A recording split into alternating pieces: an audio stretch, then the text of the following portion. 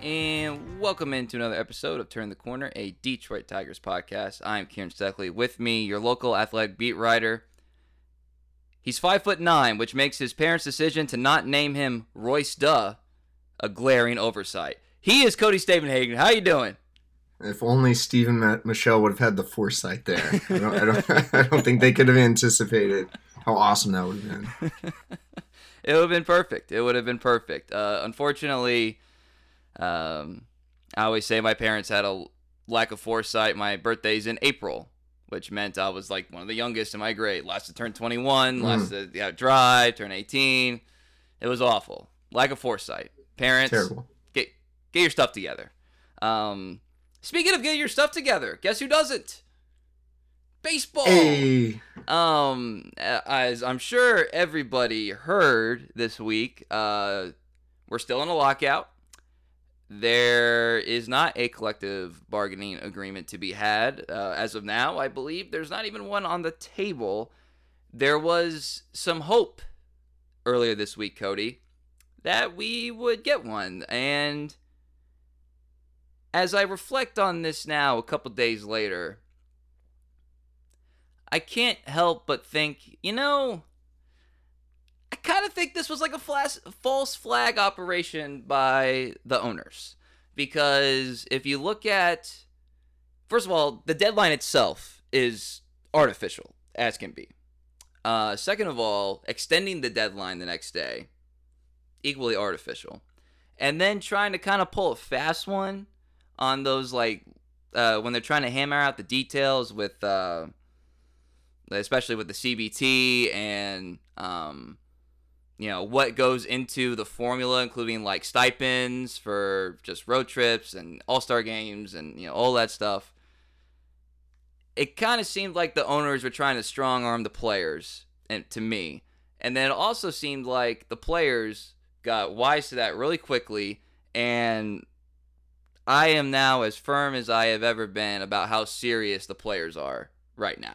They were not going to get intimidated. They were not going to be pressured by this artificial deadline. I believe in some aspects they were insulted by some of these ploys by the owners, by the commissioner. And for the record, I'm going to start saying the owners more than Manfred because, they're his bosses. He goes where they tell him to go.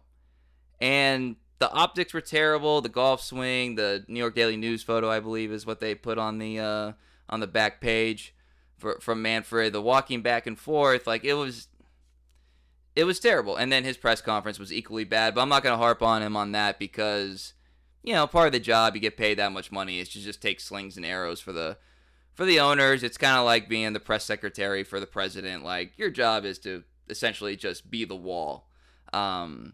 So I'm not going to harp on that too much, but it was a bad look. But I just can't help but feeling, Cody, that I don't think we were ever really that close. From the outside, I just never, the information has trickled out. Some of the other offers that have kind of leaked into the media don't really seem that serious. Now they're trying to bring up a lot of other stuff that before I thought was kind of implied that we were over. The best offer, quote unquote, was not even close to being the best offer. So how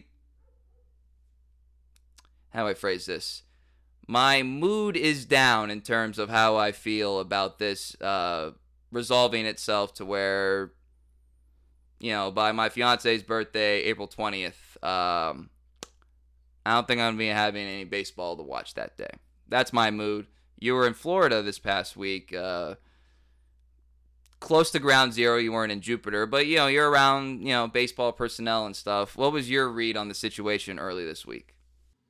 Yeah, kind of like we talked about last week. I'm not sure it's even worth discussing the particulars because I don't think anyone wants to hear it. I think everyone's exhausted by it. I think this was a sad and depressing week for baseball. Turns out even my somewhat optimism that the season would start on time, despite a lot of back and forth and a lot of bad publicity, was overly optimistic. I can just tell you that, what was it, Tuesday, whenever, the reports that, maybe a deal was close. I think a lot of people bought into the optimism. I think Major League personnel who probably had reason to know better, still bought into the optimism. And I think that only made it more crushing when there was no agreement. I think you're right. I'm not sure they were ever actually close to an agreement. It does seem like it was a pretty genius PR play by the owners.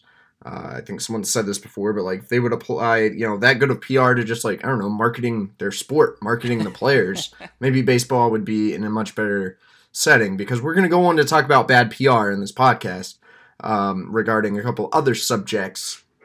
But, it was genius. It was genius from the owners, except it also kind of backfired. I think this is not 1994. I think the general fan is smarter. I think players being able to use social media and journalists being very clear about what's up and why this deal tanked. I think 80 to 90% of it is on the owners. Maybe the players aren't totally blameless, but they're taking a stand. They're taking a pro-labor stand, and the owners have not really been willing to play serious ball, both literally and figuratively. It does not seem like to be there in Lakeland. I mean, I'll just tell you, I was just like, it was depressing. I was distraught. I'm in the hotel, like, and I didn't know. I was like, didn't know if I was leaving Friday or was going to stay for the next month. And I'm starting to think, okay, like maybe I'm going to stay. Maybe like Javi Baez is going to be rolling in here in 3 or 4 days. It's going to be a big story. This is going to be fun.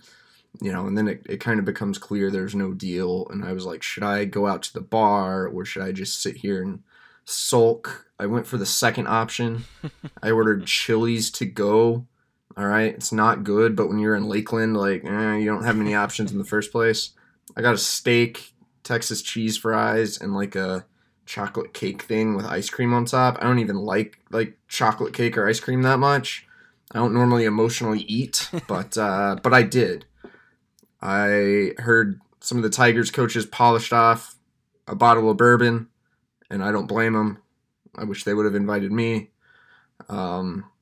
I think the mood was down. I think the next morning the mood was... Well, Cody's good drinking company.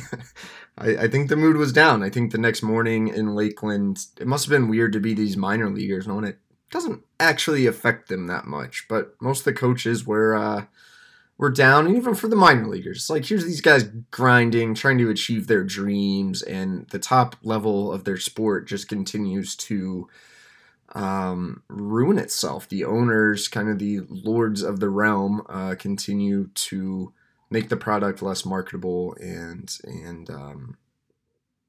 just harm what's a beautiful game. You're in Lakeland, it's sunny, it's beautiful, you're feeling some baseball vibes, you got some, cheesy baseball music playing over the speakers, and then, no, this sport just is shooting itself in the foot. I don't know when opening day is going to be. Still don't really know how I'm going to get to your wedding, Kieran. I'm starting to think I'm going to be totally off work and not worried about anything that set of days, though, which is encouraging.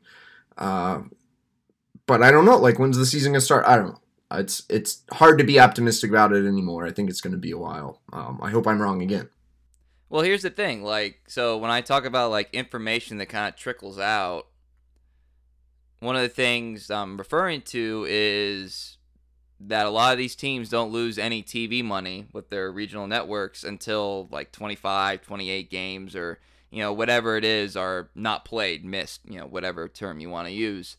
So I'm like, okay, so financially speaking, and it's weird to say because, kind of wish it wasn't this way, but I mean, probably most people are kind of talking like you don't really make that much money as a baseball team in the month of April, because you're still kind of competing with some other stuff, basketball playoffs. NFL is obviously a 12-month-a-year news gathering entity. The hockey playoffs, you don't really own. The weather April. sucks for certain markets, such weather as Detroit. Sucks a lot in a lot of baseball markets as well.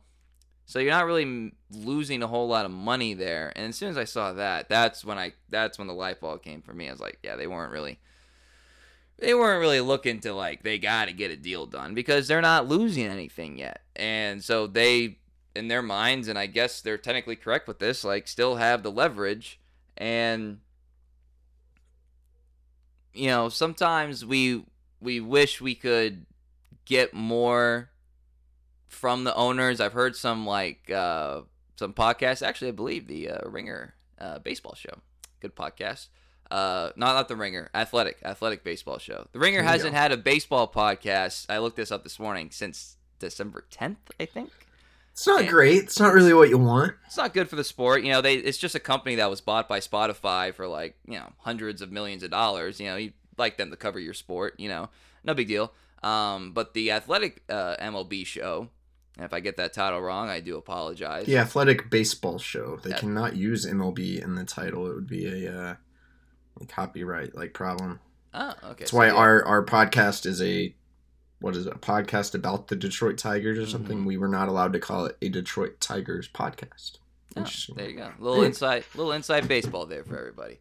So, great that baseball is out here to maybe sue people for their podcast titles, but isn't that serious about playing a 162 game season. Yeah, exactly. But when there's that many guys that are trying to be in a unified voice, we know that there's dissension. And unfortunately, or fortunately, depending on your perspective, we got a little indication late this week of some dissenting voices among the owners. One of them, Tigers owner Chris Ilitch. He was a dissenting voice for not the reasons that would be good. He was one of four that was against raising the, I'm just going to call it luxury tax, but the competitive balance tax. Angels owner, and I'm going to forget their names. Angels owner, Reds owner, who was the fourth? The Diamondbacks owner. Diamondbacks owner. They were against it, which, if you're Chris Ilitch, that is not good PR, considering what the Tigers' payrolls have been the past several years since he's taken up principalship of the team. And he just got dragged like a mofo on Twitter, on Tigers' Twitter. Very, very justifiable. I'm not going to say justifiably so, but very easily predictable that he would get dragged for that. And then he gave out a statement that said nothing. It said nothing. It basically said nothing. It's like, these are negotiations. We will not comment on negotiations. And I look forward to the lockout ending. It was essentially what the statement was, which was pointless. I texted Cody. I was like,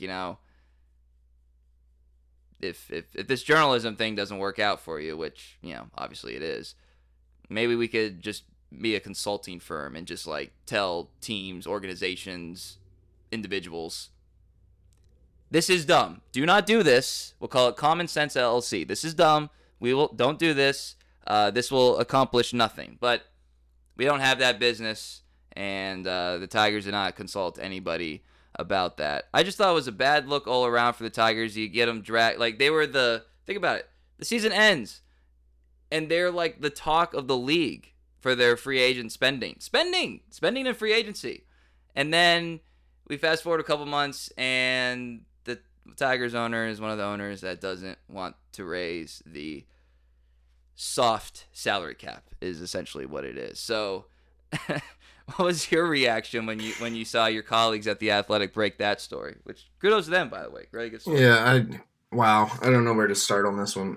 I woke up at 7:30, kind of check Twitter, usually what I do to see what the latest thing, melting in the world is. And, Tigers owner, one of four to vote against raising the CBT threshold. And I was just I really kind of laughed to myself. And then it was okay, how much do I want to chime in here? And it was probably a good thing I hadn't had my coffee yet, because I just went with a grimacing face emoji. And kind of went on. I went to Lakeland and just kind of focused on the inter-squad scrimmage. And I was I don't know. This is, I think it speaks for itself. And my company had the report. And by the end of the day, Twitter is all sorts of fired up. Jeff Seidel from the Free Press writes a scathing column that claims Chris Ilitch does not care about baseball. And Jeff's a very nice guy. Jeff normally does not go that hard, all right? Here's an example. I was talking to Jeff like Wednesday. I called him and I was like, hey, come out to dinner, let's hang out. And he was like, oh, no, I can't. I'm working. And I like to tease Jeff sometimes. Like, this better be a good story. This better not be another story about how some guy loves his mom. Well, Jeff didn't write nothing about anyone loving their mom. He went for the head of Chris Ilitch. And, of course, Twitter, that was already banging on Chris, ate it up. Maybe it was a little strong. I would like to hear Chris justify his vote. If you're going to come out with a statement, that statement should probably say something. I think if you're trying to give Chris the benefit of the doubt, which, I don't know, the only way to do it would be to say, he just cares about winning. He wants the Tigers to win so much that this won't let the Dodgers and Yankees spend as much money or something. That's kind of the only positive spin I can see here. And even that is still a penny-pinching measure. Voting against raising the CBT threshold is at its core an anti-labor vote. And, okay, if you're trying to prevent, say, the Dodgers or the Yankees from spending $10 million more, really what you're doing is preventing yourself from spending $10 million more. I think Chris deserves kudos and credit for spending in free agency this offseason. Kind of lived up to his words there, but a lot of times I think the actions from above do not meet the messaging. That's one thing I put on Twitter 2 years ago. Chris did this kind of odd, strange tour through Lakeland where he was, I felt like, overly trying to humanize himself. We talked about, how he's just a fan too, how much he loves the game, how much he loved it as a child. And then you're one of 4 owners formally rejecting raising the CBT by only $10 million. I know it wasn't a deciding vote. I don't think that matters. I don't think that makes Chris look any better. I would argue it almost makes him look worse. And it kind of reminded me of like my ex-girlfriend, when we were breaking up. And she's like, oh, well, I still love you. It's like, okay, so you don't want to live with me. You don't want to put in time to see me. You don't really want to do all these things that you would do in a relationship. You're sitting here telling me you're not comfortable in a serious relationship.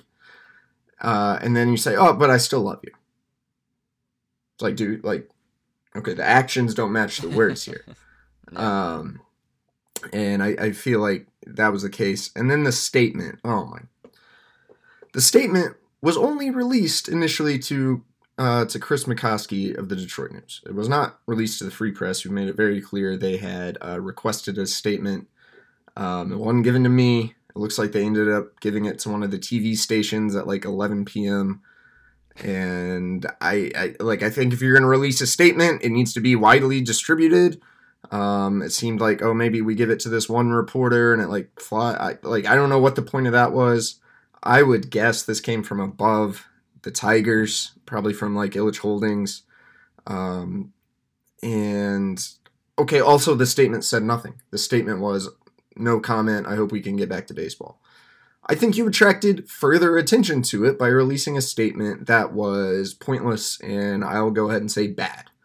I think you risk turning it into a 2-day story, which is supposed to be one of the, I don't know. I'm not a trained PR professional, but I've always heard, a rule of thumb, don't turn a 1-day story into a 2-day story.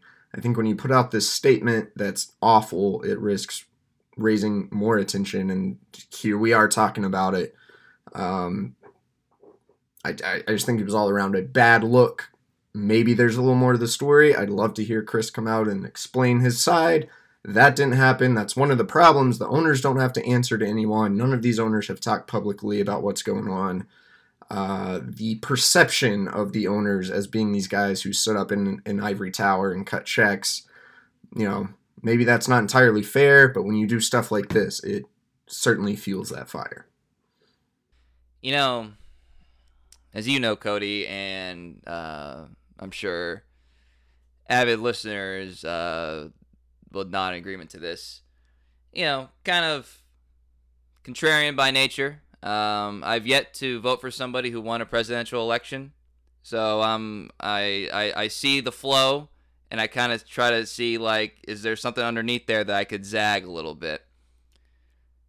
And I tried. I tried a decent amount with this to zag like the fire that was Tigers Twitter and MLB Twitter too. It puts the Tigers in a bad light, but obviously the people in the know. And I couldn't find anything. I was like, I really wanted to kind of come on here and be like, look, this is the reason. The best I could come up with was maybe he didn't want to increase it because he was willing to give on like four other things or something. Yeah, and maybe that was part of it. We don't know. We don't know. And the thing is, and as you said, is that like now we're just left here to speculate. You're already have bad public relations in general. We don't have to get into downtown stuff. Everybody knows what we're talking about. Let's not forget when they used Little Caesars Arena to detain protesters during the Black Lives Matter protest. Let's not forget about that one. It's a favorite of mine. Yeah, we're not really in good public relations with Mr. Ilitch. Like it's just facts. When you have HBO Real Sports come down on you, like it's not the best look. And when you want to be sort of this guy who only makes like forced appearances, like I don't know, it's hard for me to galvanize around that. Just like it's hard for me to, like if I were a Yankee fan, I think it'd be hard for me to galvanize around Hal Steinbrenner. Like, and we've talked about this before. Is there a thing with the inherited ownership? I don't know. I'm just telling you, it's a lot different to buy a team than it is to inherit a team. In anything. Sure. Do you like your Mustang better because you bought it, or do you think you'd like it better if you inherited it from your dad? Like, there's. Let me tell you this, no lie. Like, I take better care of the Mustang than I did like my first car. Part of that's probably age and maturity, and part of it's because I paid for the whole thing myself. Yeah, I mean, it's the car I wanted. Something you covet, you want, and when you get it, you treat it like your baby. And even the best of us don't always do that in other circumstances. Yeah, so it was hard for me to kind of find a lean there, but that like I said, that was the best I could come up with. The statement was like too late to be like a Friday news dump. It kind of was gonna bleed into the weekend, so that wasn't even that didn't really compute with me. And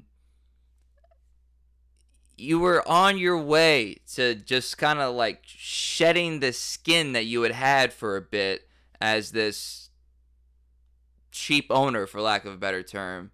And yeah, you finally spent some money. You're on the upswing. And now no one cares. Now we're gonna say, well, yeah, you only got Baez because you didn't want to go more expensive for Correa. Now that's what we have to assume as a collective. Yeah, and I'm not gonna jump on that take because I said I don't think I'd give anyone 10 years. But it leaves it open for it to be a thing. We're talking about the optics. We're talking about the messaging, and that's what I think Chris Ilitch has struggled with probably more than anything, and obviously not doing himself any favors here. Yeah, and it would be a really good thing if there was something out there. And heck, he doesn't even have to give a statement. That's the beauty of it. You can leak it to somebody. Should have. Leak. You could leak something to somebody. Absolutely, yeah. Be like, hey, probably this is why I did this, and then reporters be like a source close to the situation, blah blah blah. Like there's tons of local guys. There's national people. I mean, you didn't even you could have done this a million ways, and I would probably say this is they leaked it to national people when at the start of the pandemic when Chris came out and said he wasn't going to lay off or furlough any team employees. They leaked that to national reporters. It was a big headline on The Athletic. Mm-hmm. 6 months later, they went ahead and furloughed and laid off team employees. Yeah, and probably the worst part about it is it creates a seed of doubt with your fans, which in the case of a sports franchise, more or less your shareholders, basically. because you don't want the guy who owns your favorite team to be pinching pennies. That's like one of the worst feelings you could have as a sports fan, is that, like, this guy is not going to do everything it takes to build a winner, every resource available. And whether it's just been a part of the plan up until now, specifically with Chris in charge, or whether he is actually cheap, like, I'm not going to say, but I'm going to tell you that optics, where this podcast, it's leaning in one direction, and everybody can kind of guess which direction it is. So it's kind of disheartening. It was disheartening to see him connected to that. And here's another thing. Like, it got kind of grouped together, like Diamondbacks, Reds, Angels, and it's like, okay, well, the Angels are just outside of LA, but other than that, it was small market owners. We got to push back on the notion that Detroit is a small market, because it's not. It's 14th largest metro area in the U.S., I believe. Great baseball TV market. In the final years under Mike Ilitch, the Tigers spent like a big market team. I don't think it's a big market. It's not New York. It's not LA. It's not even probably Houston or Dallas. Tigers probably aren't going to be a team that approaches the luxury tax, whatever that threshold is, in the near future. But it ain't a small market either. Like, this is a mid to, a little bit above average size market. And I think the Tigers recently have operated a little bit like a smaller market team. Granted, the rebuild was part of that. Credit where credit's due. We've said this before. Look, Chris also poured a lot of money into the infrastructure of the franchise, player development, the minors. It's worth noting. No idea how much all that costs. I'm sure it wasn't cheap. But again, every time when you want to give ownership the benefit of the doubt, these other things keep piling up, and it just makes it tough to do.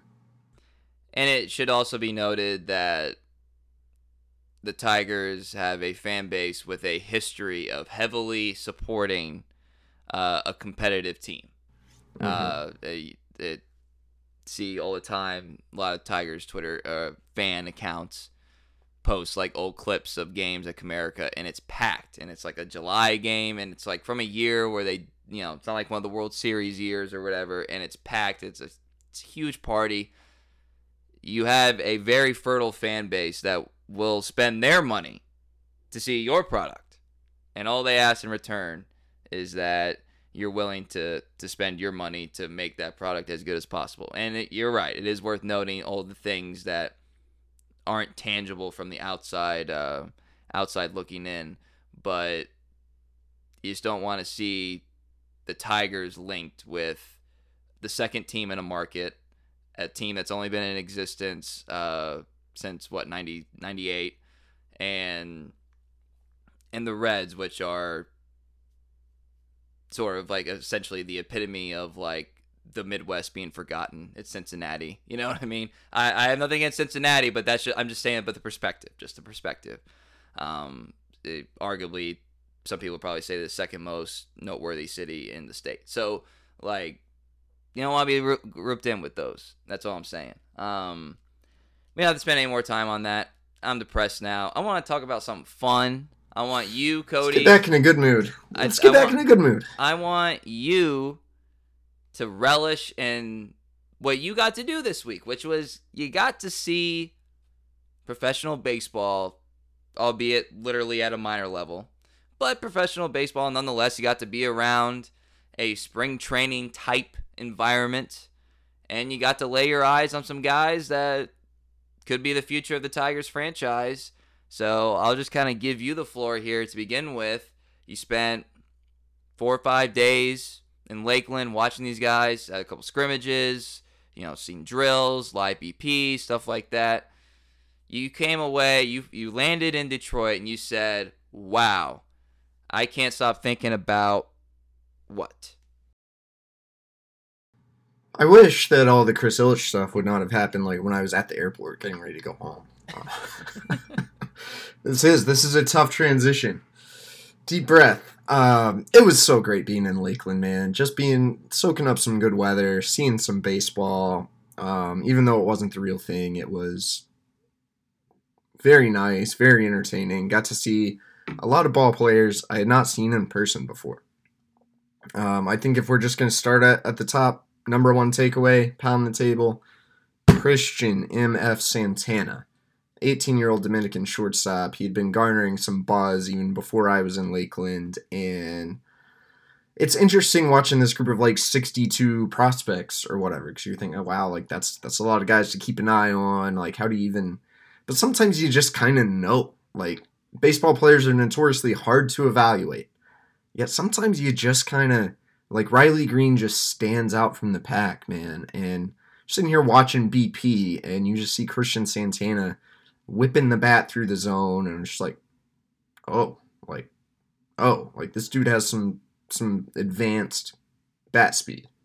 Later that day, he just destroys a high fastball from number 3 overall pick Jackson Jobe, crushes it over the fence. In the inter-squad games, works a couple walks, pretty good ABs, very good footwork. He did make an error, but like the makings of an above-average infielder are absolutely there. I think he is going to be a legit prospect. I think by far impressed me the most out of kind of this international crop. You know, some of these names we've been talking about, Jose De La Cruz, Roberto Campos. Those guys have big swings, but a lot to work on. Manuel Sakura. Sounds like we're going with Sakura as the official pronunciation. Make note. Yeah. And if I said Campos, it's Campos with like a long A. So Campos, Sakura. Sakura is pretty good. He was had a minor injury, didn't play in the scrimmages. Santana just seemed like a level above. I don't know. It's kind of against my nature to hype someone up after like a very small sample of seeing him, but I'm going to predict that Christian Santana is a top 100 prospect this time next year. He's been compared to like Johnny Peralta, Placido Polanco. I don't know what the guy's ceiling is going to be, but if you're, I'm not saying he's going to be like A-Rod or something, but if you're Johnny Peralta, that's a pretty good Major League ball player, And I think the guy's going to play in the big leagues. I think he's your best international prospect and the one guy that really stood out from the pack down in Lakeland. So we don't have to go into like list stuff. Is he gonna be a top 100 prospect? But he's that dude. Can we say that he's that dude? Santana. That's what I'm saying. Maybe that's premature, but I don't. Man, I was excited about him. Loved watching him.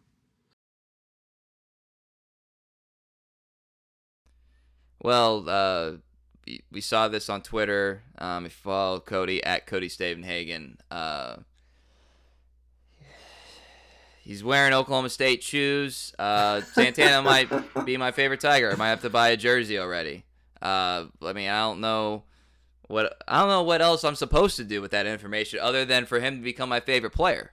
It's supposedly there's not much, of a huge reason, but I think that's fate. And I think, as I said on Twitter, it's an example of our influence as members of the Detroit Tigers podcast and social media sphere, is that we somehow made that happen. That's what I'm going with, and I'm sticking with it. One of the many, surreal ties I've had in my time covering the Tigers, from all these Oklahoma connections, Ron Gardenhire, Michael Fulmer, A.J. Hinge. I've covered a football game at A.J. Hinge's old high school where he used to be the quarterback, Jackson Jobe, Jake Rogers, who I played against in high school. Sometimes it's a little eerie. And one of those moments, we're sitting here, I'm talking to Christian Santana for the first time, and I look down, I'm like, oh, those are some nice shoes. They've got the Oklahoma State logo on them. I was like, man, that's where I went to college. And I asked him through an interpreter, where'd you get those shoes? Like, the Oklahoma State shoes. That's where I went to college. And I think that was kind of a hard question to interpret. And everyone else, all the other reporters, were like, what's this dude talking about? But I was kind of like, am I dreaming? Like, why is this dude wearing Oklahoma State shoes? And he just said he likes them. He knew they represented a college, but the orange, I guess it kind of reminded him of Tigers colors. I don't know where he got the shoes. I think that's still kind of a mystery, but kind of surreal, and yeah, makes me love him. We talked about fashion last week. Fashion award number 1, Christian Santana, Oklahoma State shoes, and a $4,000 chain that is impossible to miss, and he rocks it with pride. Couple other fashion awards. Al Avila. All right, I didn't see him wearing like the Cuban shirts. He normally is rocking those. He for a couple days had a very slick like black Tigers pullover, and I don't always love like black when like the team's colors aren't actually black, but something about this. He's the only one I saw wearing it. He was rocking it. And then I saw Spencer Torkelson come out of the locker room with like a 90s like Team USA Olympic hat and some other 90s style shirt. So he was clearly embracing the 90s trends. I thought he was probably that was the best outfit of any of the players I saw. Those are my fashion ones. Okay, all right. Well, people come here for all sorts of reasons, Cody, and if you're gonna be boots on the ground in Lakeland, you might as well get the behind the scenes fashion updates on the guys. You mentioned Jackson Jobe there, the either unknown or good prospect, depending on whether you think he's a top 100 guy. I feel like he gets more Twitter videos for allowing a home run than any other pitcher in the system, but that's the price you pay when you're number 3 overall and you sign that contract. It's your first time laying your eyes on Jackson Jobe. What do you think? This is going to be a running gag, just to make clear. We don't mean any offense to Jackson Jobe, but for the remainder of his career, we are either going to take him in or out of Keith Law's top 100, yes, based on everything he does. Twitter is going to overreact the first time he has a good game in the minors, the first time he has a bad game in the minors, and so we're just going to have fun with it. Right now, Jackson Jobe taking him back out of Keith Law's top 100. Watching him, it was interesting. You saw the makings of a very good pitcher, but he was kind of hailed as unusually polished for an 18-year-old. That's the reason the Tigers took him. I saw, how much can you really take away from like one live throwing session and 17 pitches in an inter squad? Not that much. Can't base everything off of it. But I saw like an 18-year-old pitcher who has a lot of talent, but probably still needs some refining. I thought it was curious. He's kind of been billed as like, oh, like the fastball is good, but it's actually his worst pitch. Everyone's hyping up the slider. You wanted to see the slider. I don't think I saw Jackson Jobe land the slider for one strike. Doesn't mean the pitch isn't actually good, but he clearly didn't have the feel for it. And maybe understandably so. He hasn't thrown in real game action in, 8 months more? He's throwing a lot of sliders in the dirt, a lot of changeups in the dirt. The fastball and live BP definitely had some sizzle. You could tell it just, use a Ron Gardenhireism, like kind of just came out of the hand a little differently than most of the other prospects. Missed some bats with it in the intra-squad game. He got down 2-0 to his first 2 hitters, and I think he got up 0-1, but then fell down like 2-1 or something like that to the third hitter. He wasn't spotting his fastball in the intra-squad game. So, I don't know. Like, again, too small of a sample to really make a judgment, but it wasn't like I was watching him and was like, oh, like, no, this is the truth. This dude does not look 18. He looked very much 18. He's going to have a lot of life on his stuff, but my initial impression is, like, I don't think he's going to just soar through the system. Like, probably take his time, which is probably smart and reasonable. And I don't know, maybe once he gets more in the sync of things and gets that feel for the slider, maybe he starts cranking it up a notch. But for now, he looked like a kid adjusting to pro ball. Again, something we're just going to have to always keep in the account. It's like, he's still learning how to be a full-time pitcher. Yeah. And that's not something that he's really had to do all that much prior to this, and I would probably argue way quicker than anyone really anticipated. He probably was going to go to college, and then he shot up so quickly, and the Tigers fell in love with him. I wanted to get to you mentioned how Riley Green just looks different. I imagine Spencer Torkelson falls into that category as well. Someone said he looks small on Twitter. You said there's a lot of things, but he's not small. Oddly enough, here's the thing with Torkelson. Sometimes I wonder, like, I think it's real that some guys just, like, aren't good practice players. I wonder if that applies to Torkelson a little bit, because sometimes if you didn't know he was the number 1 overall pick and the most hailed hitters and like Mark Teixeira or whatever. I don't know if you'd like. He doesn't stand out the way Riley Green does always. I think in like just BP, if you're looking at sheer power, he can, but I didn't really see him barrel a ball up in like these live BPs. He did get a hold of one, flew out to the track in inter squad, but watching Torque, I again was like, man, I think Riley Green just rarely, if ever, has a bad at bat. Even if he doesn't get a hit, even if he strikes out, you see him working the count. You can see him just getting. He has a knack of just throwing the barrel at the ball, whatever part of the strike zone it is in. Torque is still prone to, I think, just some bad at bats, whether overly passive or maybe just kind of rolling over and hitting a grounder. And it doesn't mean he's not a good hitter. But I was kind of thinking, like, I'd see why maybe he could use a month or so in AAA, which then leads to the question, like, maybe that's ideal for his overall development. But if you're trying to win the most games and make the playoffs, do you have anyone on the MLB roster who's actually better than him? I don't think you do. Anyway, Torque has leaned up a little bit. I think he lost like 10 pounds or something, but turned it into good weight. Not a small guy, huge like quads. I mean, you can tell the guy can mash the ball, and I've seen him do it in live minor league games. So I'm not really trying to knock Torque at all. It's just kind of interesting. Maybe it's a compliment to Riley Green more than anything.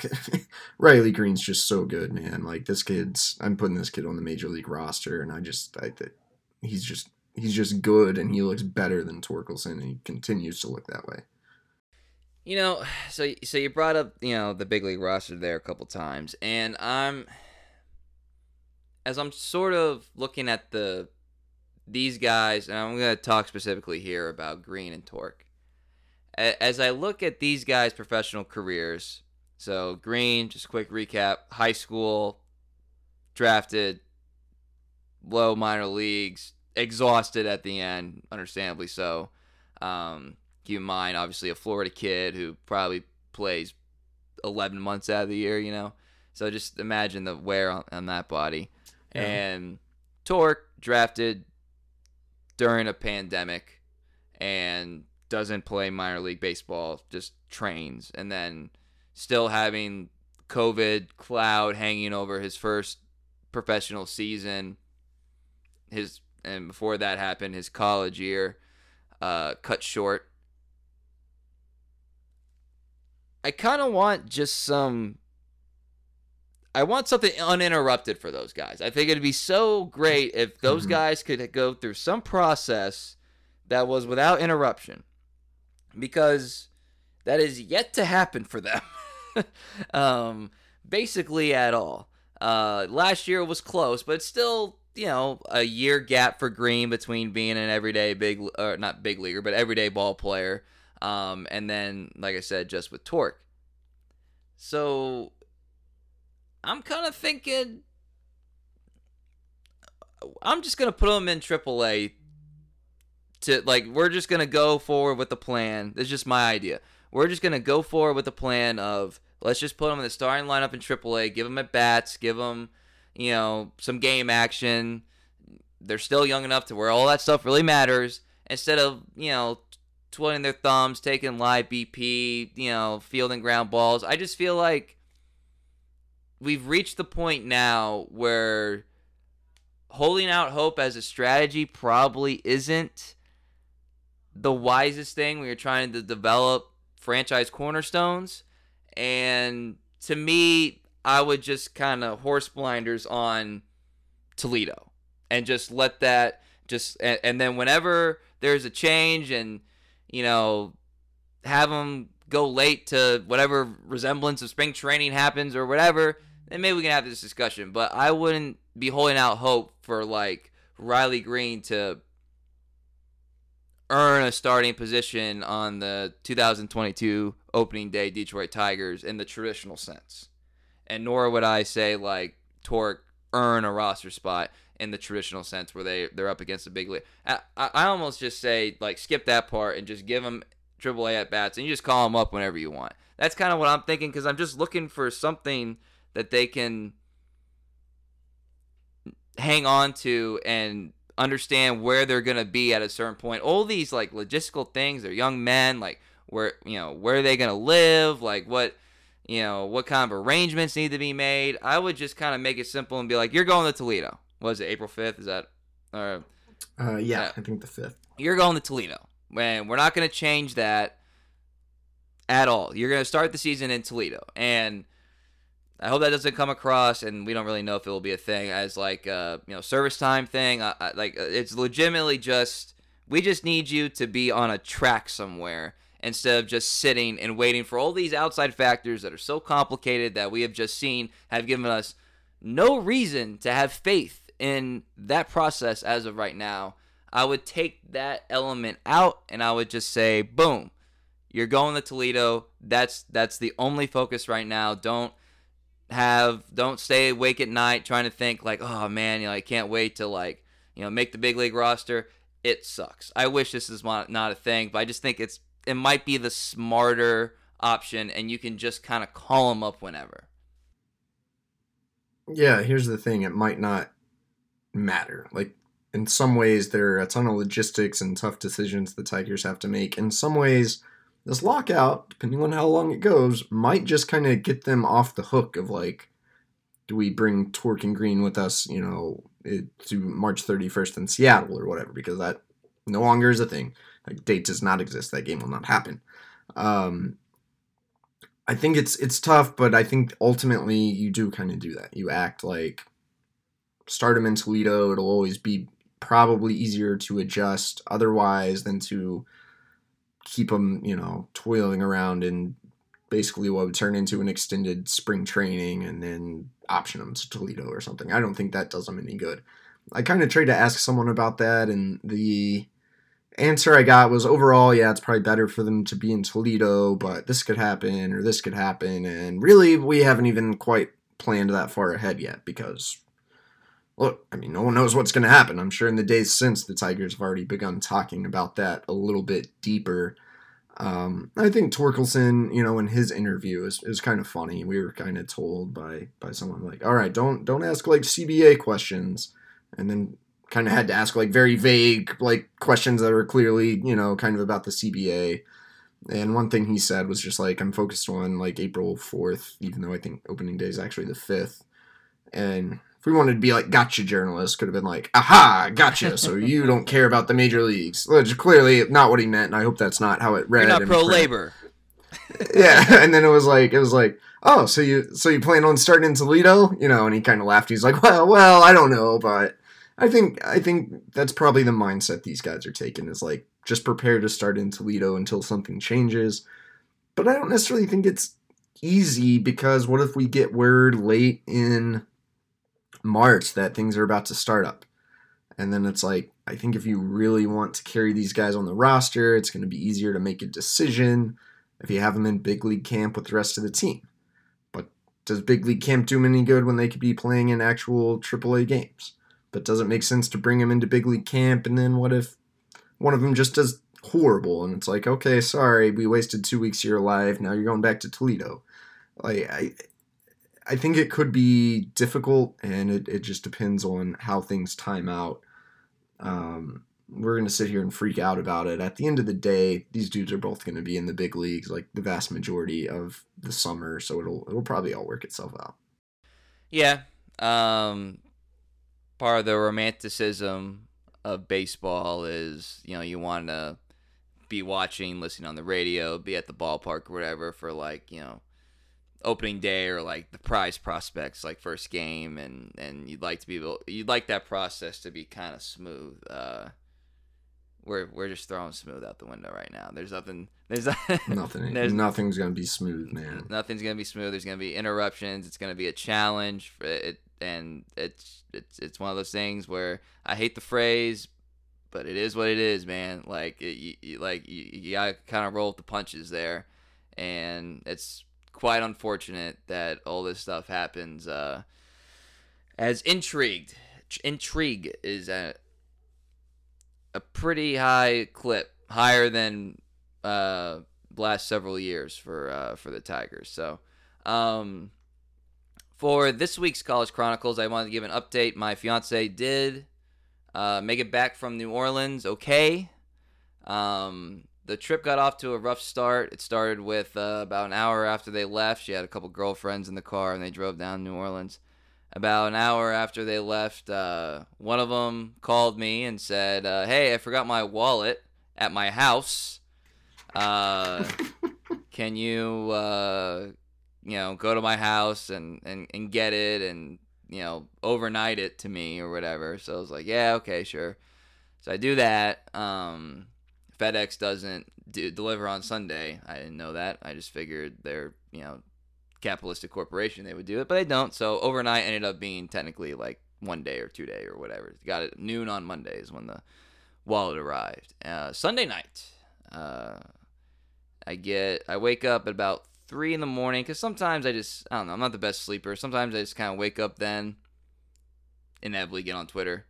Not usually that much interesting stuff, but wake up and I've got like 20 missed calls, like a million texts, because my fiance had had her phone stolen, something on Bourbon Street. They just get to Bourbon Street and she's phoneless. So I not really sure what I could have done in that, all the way over here. But I was being contacted heavily in order to help in some accord. So that was fun to wake up to on Monday morning. But they did make it back. Seems like they had a good time. So it got me thinking about our little trip to New Orleans, Cody. Cody and I drove from Stillwater to New Orleans for the Sugar Bowl matchup between Oklahoma State and Ole Miss. If you remember, that Ole Miss team was so good that they got sanctioned by the NCAA. Laremy Tunsil at left tackle, Laquan Treadwell at receiver. They had Evan Ingram at tight end. Chad Kelly was the quarterback. Really good team.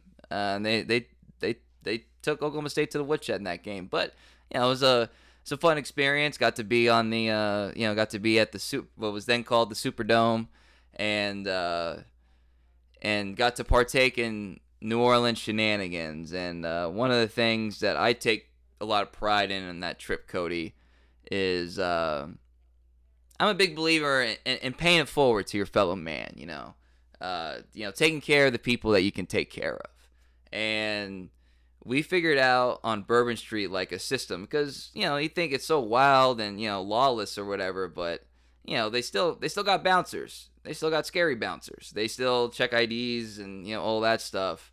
We had a lot of colleagues or former colleagues of ours that were under 21 with us on Bourbon Street, and we figured out a way to get them to, so it helped us and it helped them because obviously we would buy them drinks, but that's also annoying. We're trying to do our own thing too. We don't want to be doing that every time.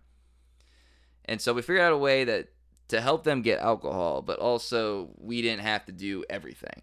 So what we did, this was particularly effective at Pat O's on Bourbon Street. What we did was we got one of those Hurricanes, finished it, and then we noticed that when we went in the side entrance with the cup, we were not carded.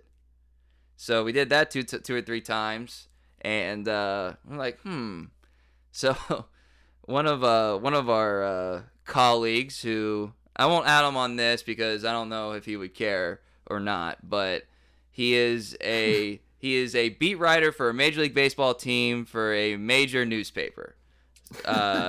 Talented guy in his own right. I gave him the cup and I said, "Here, dude, just take this and just walk in that door. They're not going to question you. Just do it." And he's looking at me in like disbelief. He doesn't want to get arrested or like thrown out by a bouncer, whatever. I was like, trust me. He was kind of like me at the Young Nation concert we talked about last week. Really, Kieran's trying to get him to do this, rule-breaking thing, and he's just very unsure about it. That was basically my task when we worked at the Oak Hall. It was just getting people to break rules, and so eventually he did it, and so he was able to go get his own Hurricanes at Pat O's.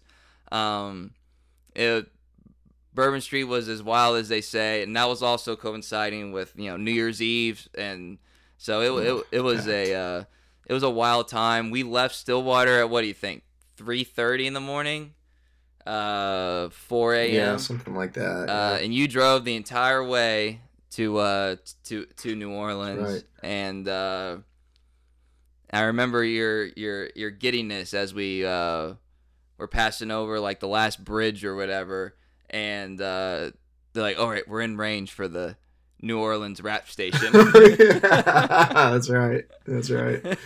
And that did not disappoint either. So we saw Usher live in concert at where was that at? Was that the Jackson Square? Jackson Square. I slept in a closet because we were just like crashing people's hotel rooms. I slept in a soaking wet too. We just got drenched walking home. Rain. Having laying some more wisdom on these young impressionable kids the whole way through, and then we left early in the morning too, and I drove basically the whole way back. I had to get on the computer and do some work, but basically drove the whole way back. And the funny thing is, so connected to my fiance, the funny thing is, so when you're a media person, you're allowed on the field before these games up until a certain point, like 15 minutes until kickoff or whatever. So Cody and I go down onto the field, and we're just standing there, and we technically passed the threshold, but we were like, we're just gonna wait until someone kicks us out, which they did eventually do. But we stood on the field there, pregame warm-ups and all that stuff for a good bit. It was an awesome experience to think about, like, the amount of big NFL games, Super Bowls, college bowl games, Final Fours, very historic place, obviously.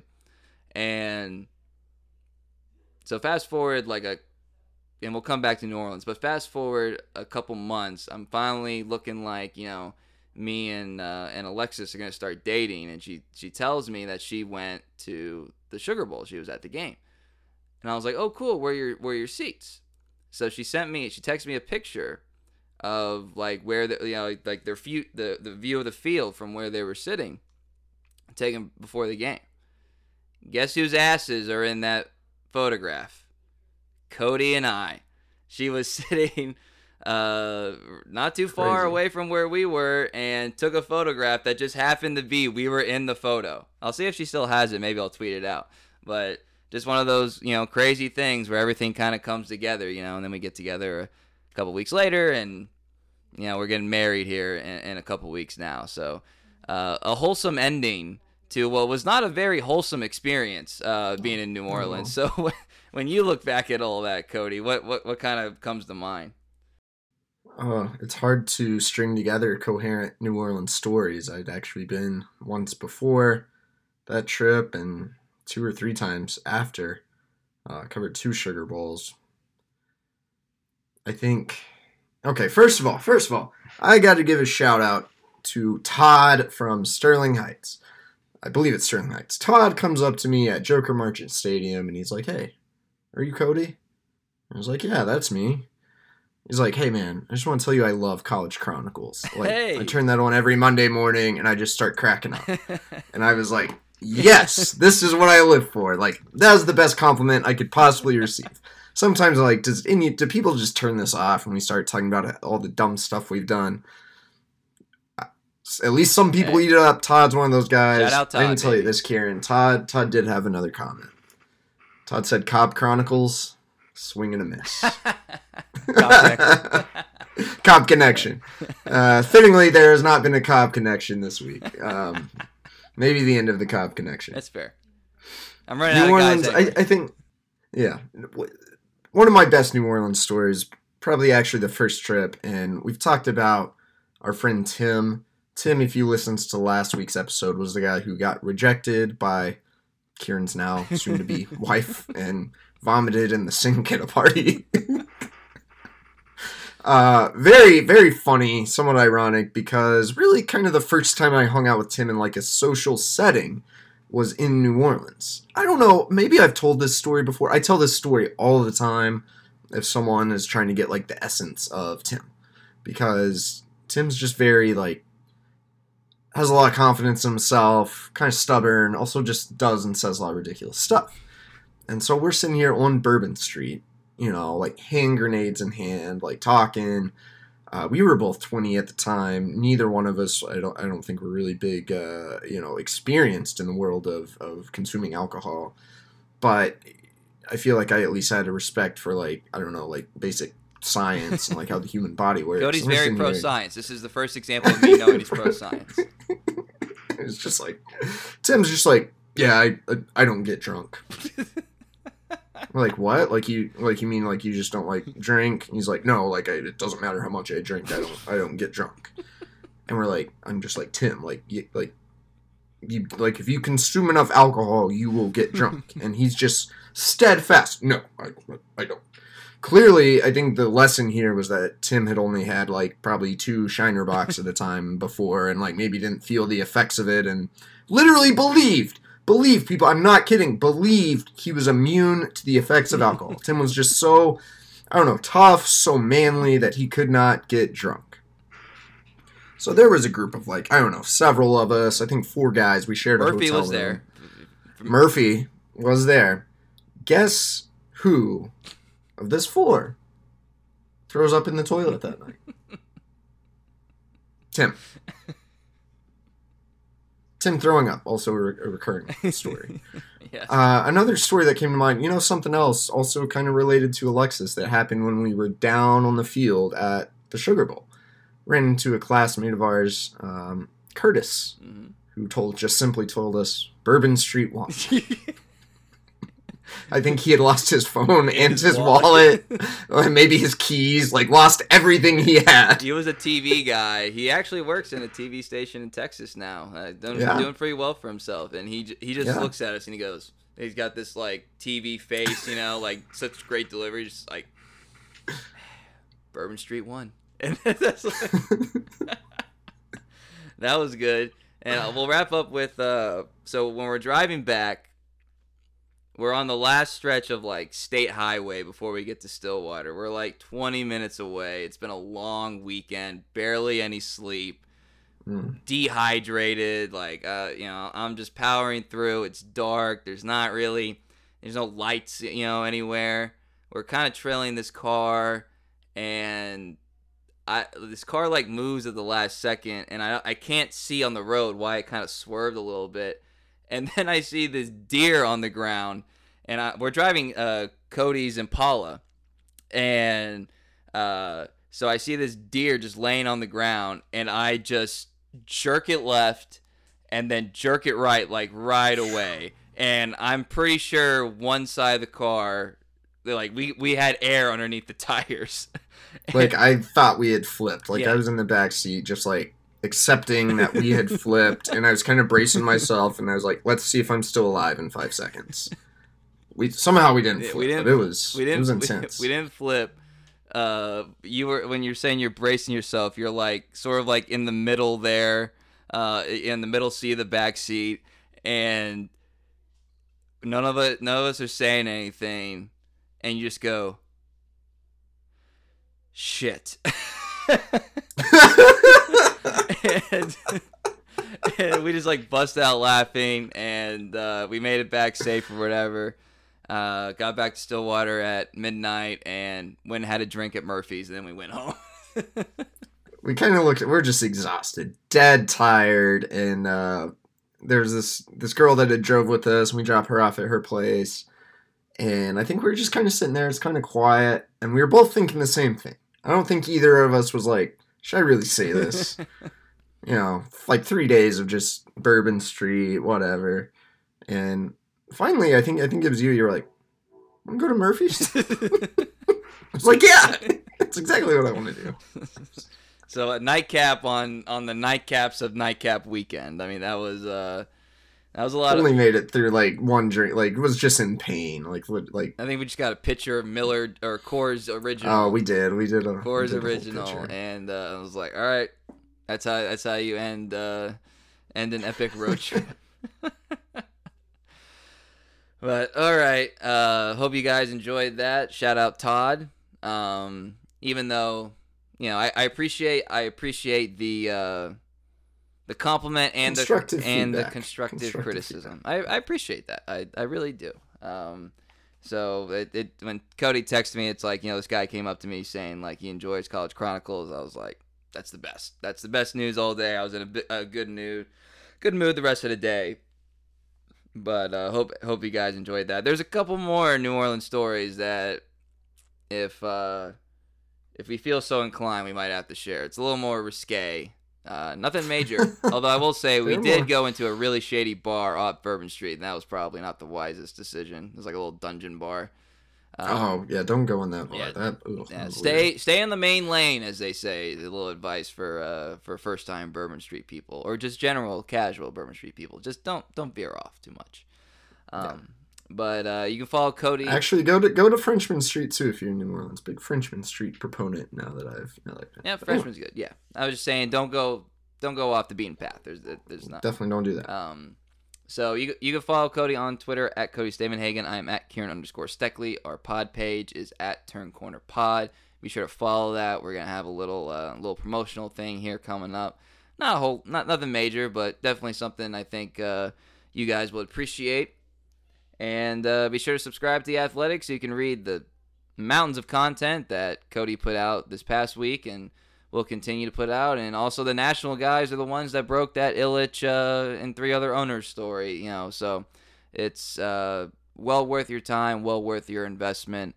And trust me, you're going to want to read the stuff that Cody has coming up. Maybe a story about how Christian Santana got the shoes. I don't know. Maybe there's a story there. Maybe there isn't. I'd love to know. We'd love to know. So thank you, everybody, for listening. For Cody Stavenhagen, I am Kieran Steckley. Everybody have a great week.